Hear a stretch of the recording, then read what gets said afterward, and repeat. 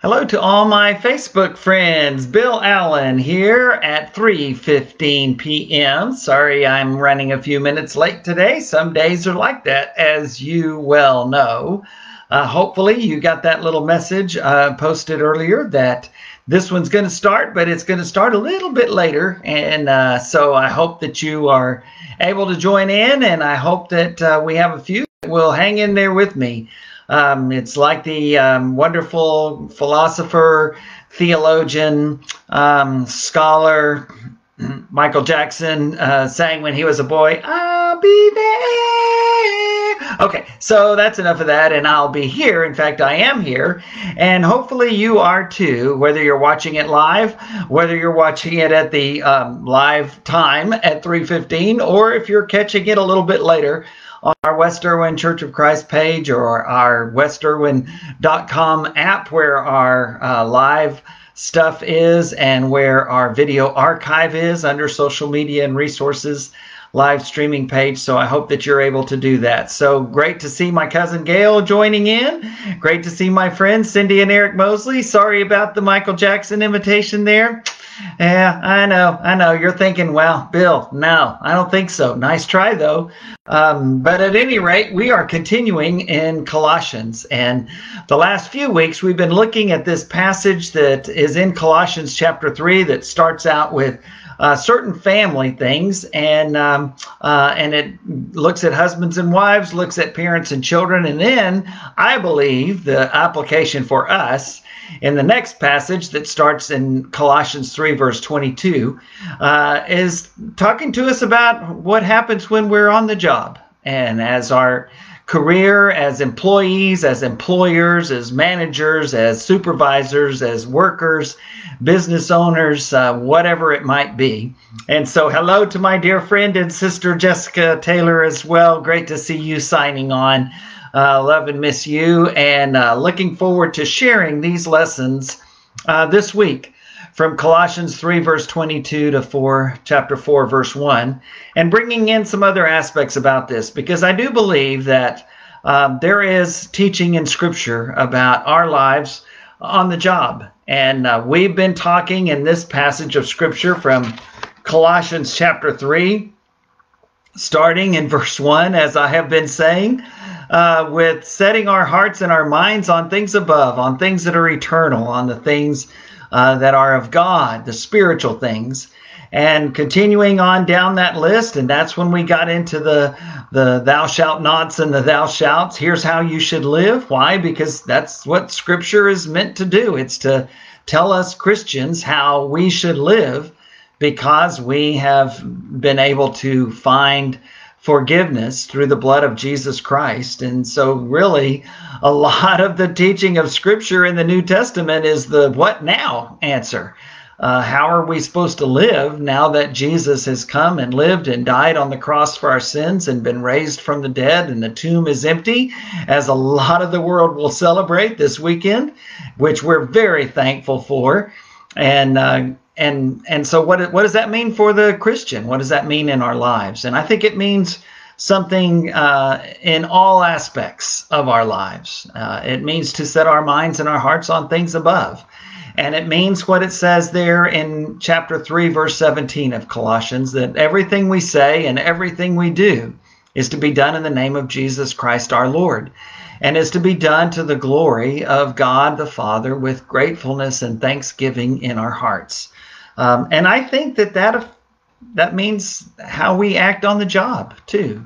Whatever our position is, whatever our role is, whatever our career is, whatever we're doing at the moment, I believe that we should do that in a way that brings honor and glory to God.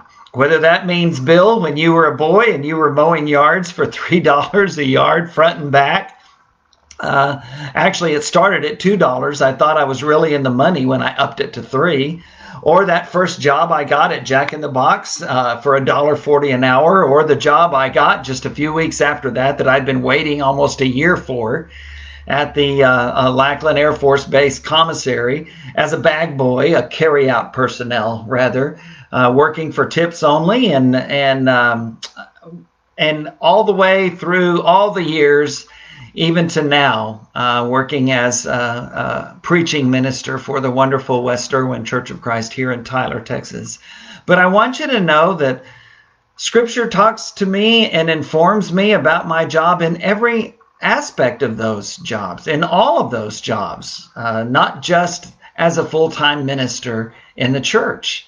And I think we miss the point. And I think we preachers are just as bad as anyone else when we fail to see and remind each other that a part of my calling in this world is how I live and act and work in my job every day, whatever that job is. It may not be directly related to church work at all. And I think it's those times and those opportunities where we might especially have an opportunity to put in a good word for Jesus. As Milton Jones would say, the author of this book on Colossians, Christ no more, no less. A great evangelist from the Washington State, Seattle area.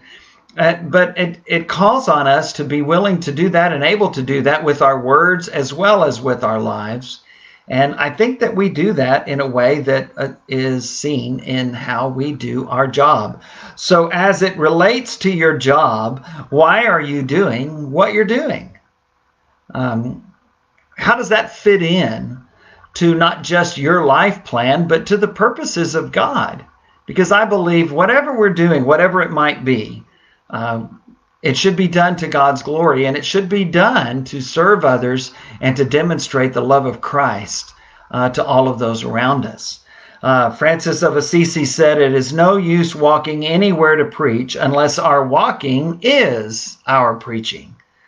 Granted, there is a great need for more full-time ministers, missionaries, and ministry families. That's certainly true. And I encourage anyone who feels like they might have a calling to be further involved in the work of the church by perhaps even being supported by the church, either part-time or full-time. If you want to ask me about that, I would love to talk to you about that. And I pray that the Lord will lead more and more and more into those areas. It's been a wonderful life for me and for Joyce and for our girls and for our family. Now for going on 43 years. It'll be 43 years in August. And I think that I can honestly say that it hasn't all been glory and greatness. I think there were times when everyone wondered, is this worth it or not? What are we doing here? And that's probably true of every career, quote unquote, plan. And it's certainly true of ministers. Jeremiah himself in Jeremiah 20 said, "That's it, I'm done. I am tired of people getting on to me simply because of the message that I'm preaching, so I'll just quit. I won't preach that message anymore. And my life will be so much better." And he said, I just couldn't do it because his word was in my heart and in my gut like a fire burning inside my bones, and I was wearing myself out trying to hold it in, and I just couldn't do it. Well, I think that's kind of where I've been my entire life. And if that's where you are, then I think that's wonderful, and I hope that you'll do that. But in this lesson, I want to especially talk to the rest of us. I want to especially talk to those that are not just in ministry, full-time or part-time, but who have a career, who have a job that they do that may be completely unrelated to the life and ministry of the church. And so, again, I ask you, why do you do that? Why are you in that? And what's your purpose each day as you go to work? What's your purpose as you think and pray about what you should do for a living? And as you ask God, how does this fit not just into your life's plan, but as you ask God, Lord, how does what I do for a living, how does that fit into your plan? Not just for me, not just for my family, but for your world and for your mission and your purpose. I think that's the questions that everyone should be asking. And so, again, our churches and Churches of Christ and in the Restoration, the American Restoration movement, all the way back to the 18th and 19th centuries, and even some before that, our predecessors, there has been this understanding that there is no clergy-laity difference. There are different roles that people have, and some people in their role are financially supported by the church. That's true. But there's no special area of importance for those who are employed by the church, full-time or part-time, those who are financially supported by the church. We're all called to live our lives to the glory of God. And again, we have different roles, and I think it's good for us to be respectful and to show encouragement and support for those who are financially supported by the church in their roles, in their work, even in their careers, like I am. What a great blessing I have preaching for the West Irwin Church of Christ here in Tyler. I tell you, our members, I just love them so much, and I love our shepherds so much, and I love my fellow ministers so much, and our staff, because they want me to do biblical, effective, relevant preaching. And that's what I love to do, and I always have. And that's such a great encouragement to me. And so I hope whatever church you're in, that you will be especially supportive and prayerful and encouraging to your ministers and to the people who work in a financially supported role for the church and for its life and ministry and work and service.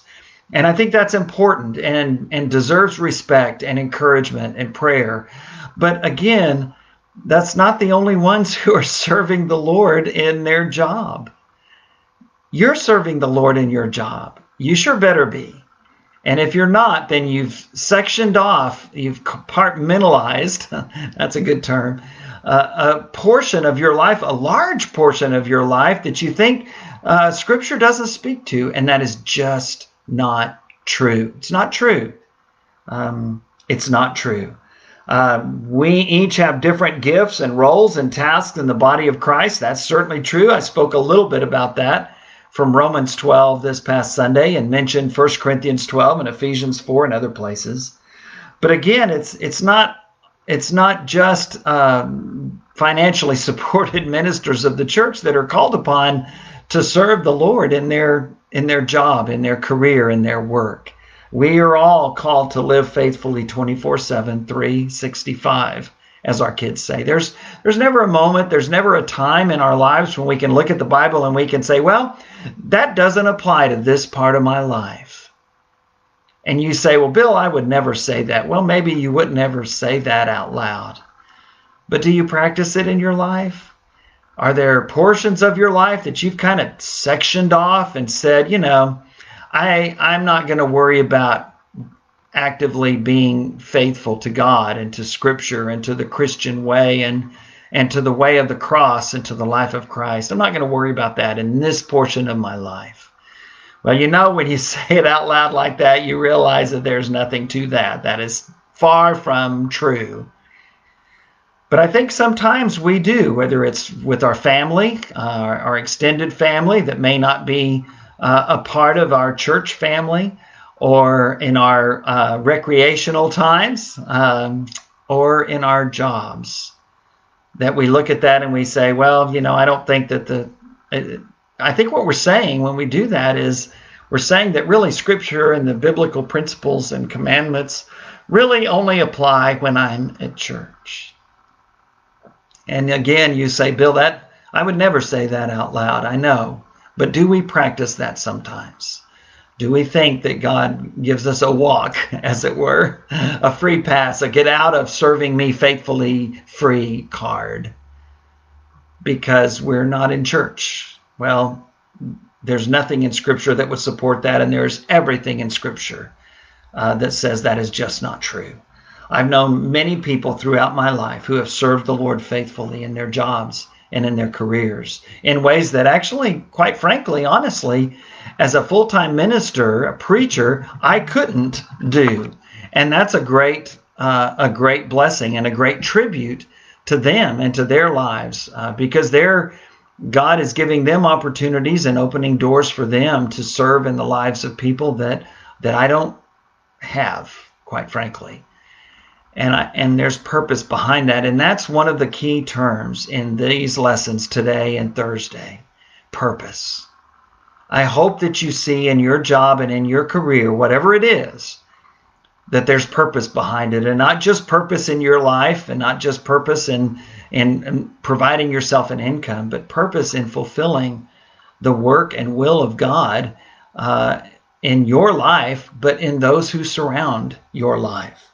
How does the fact that you've given your life to Jesus Christ as your Lord, how does that affect what you think of your job and career?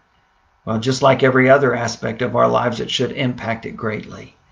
And this relates again to our purpose. So the question again, why are you doing what you're doing?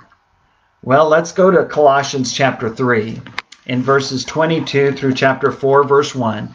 And yes, in the first century world, in the Roman Empire, even in the church, slavery was a present reality.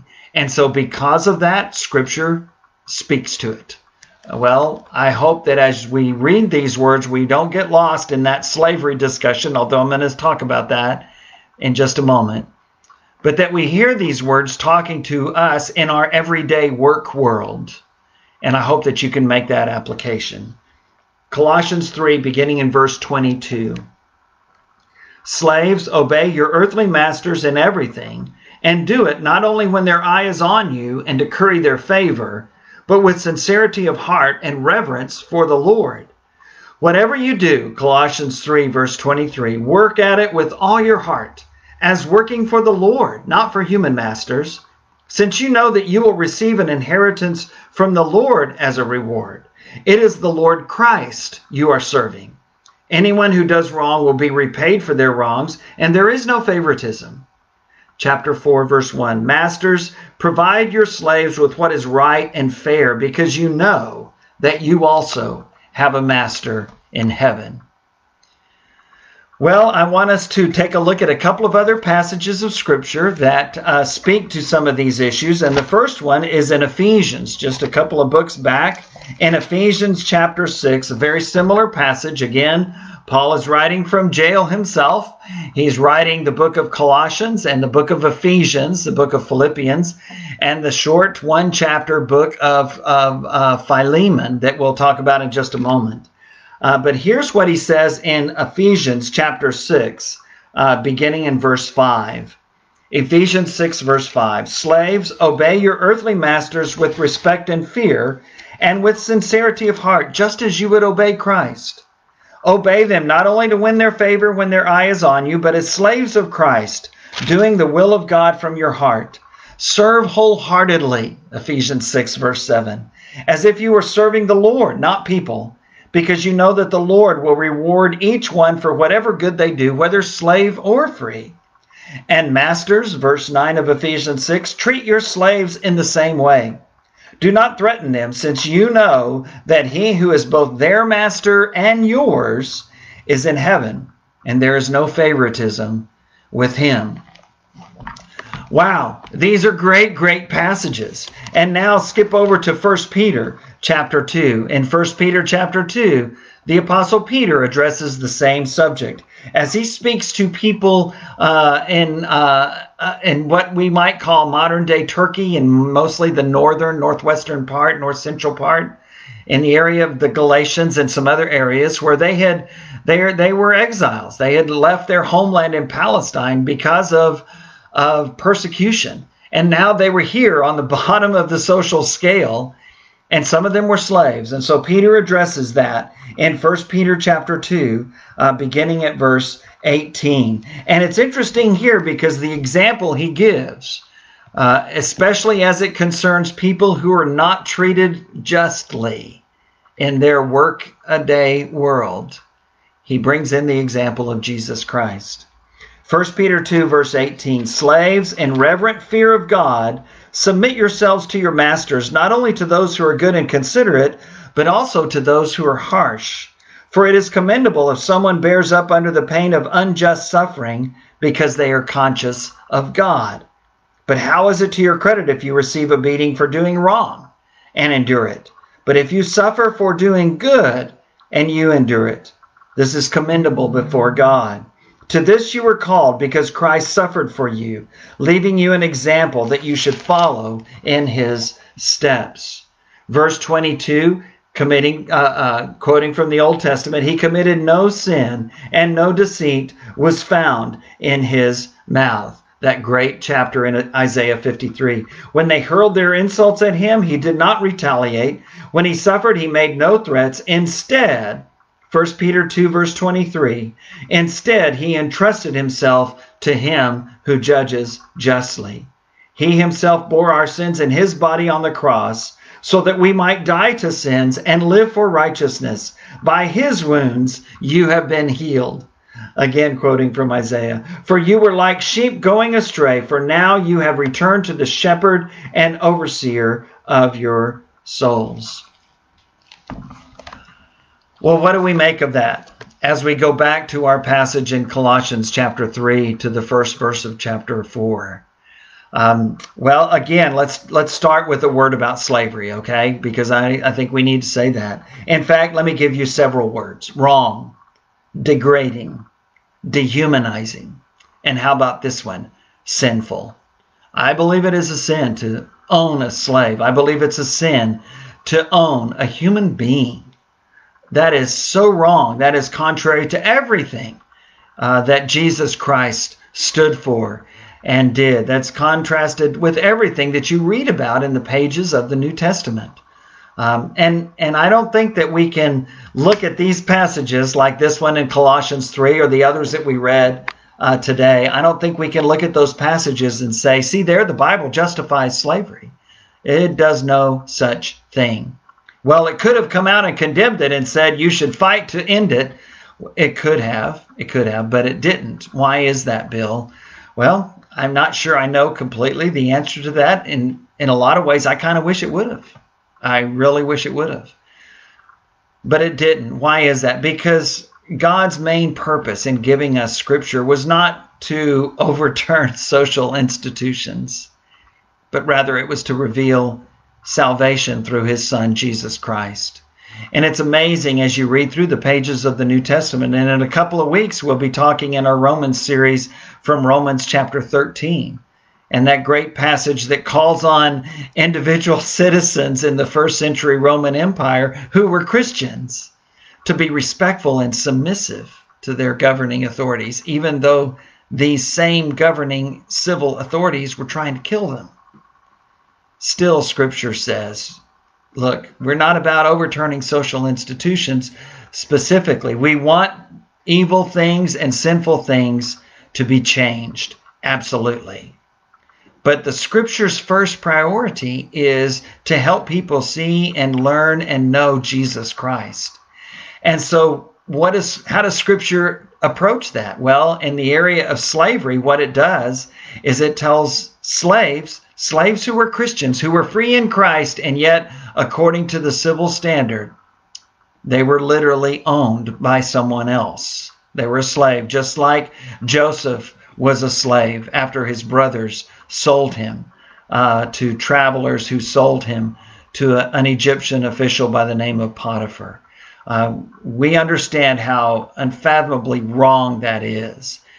And yet at the same time, what does Scripture tell slaves? It tells them to be faithful to God first. And if you're going to be faithful to God, then that means you're going to be faithful to that person who, in the eyes of this world, owns you. It's an amazing statement. And one of the amazing things about this is that Scripture also speaks to masters. And it speaks to them, and it reminds them that they have a master in heaven, and that their Lord and their overseer and their master is Jesus Christ, same one as these slaves that they might have. So no, Scripture doesn't tell them to set them free. I wish it did, but it doesn't. But what does it do? It tells them to treat them honorably and respectfully in a way that is revolutionary by first century Roman Empire standards. Read that one chapter book of Philemon if you want more information about this and Scripture's approach to it, because Philemon was a Christian, a leader in the church at Colossae, and was a slave owner. And one of his slaves, Onesimus, had escaped. And Paul had found him in his travels and had taught him and had baptized him. And what Paul told Onesimus to do is to go back to your master Philemon. But now, as Paul writes to him, Paul writes to Philemon and says, I'm sending Onesimus back to you, but not as a slave. I'm sending him back as a brother. And I'm not telling you what to do, Philemon, but I know you're going to do the right thing. It's just amazing how Paul approaches that. And I think it tells us a lot. I realize our country has a horrible, horrible history, part of our history that includes individual American citizens owning others as slaves. And that was wrong then, it's wrong now, it's always wrong to think you can own a human being, a fellow human being, someone created in the image of God by the same God that created you. Such a horrible travesty of justice and tragic. But what Scripture teaches here is it's addressing individuals as to how they should live their lives day in and day out.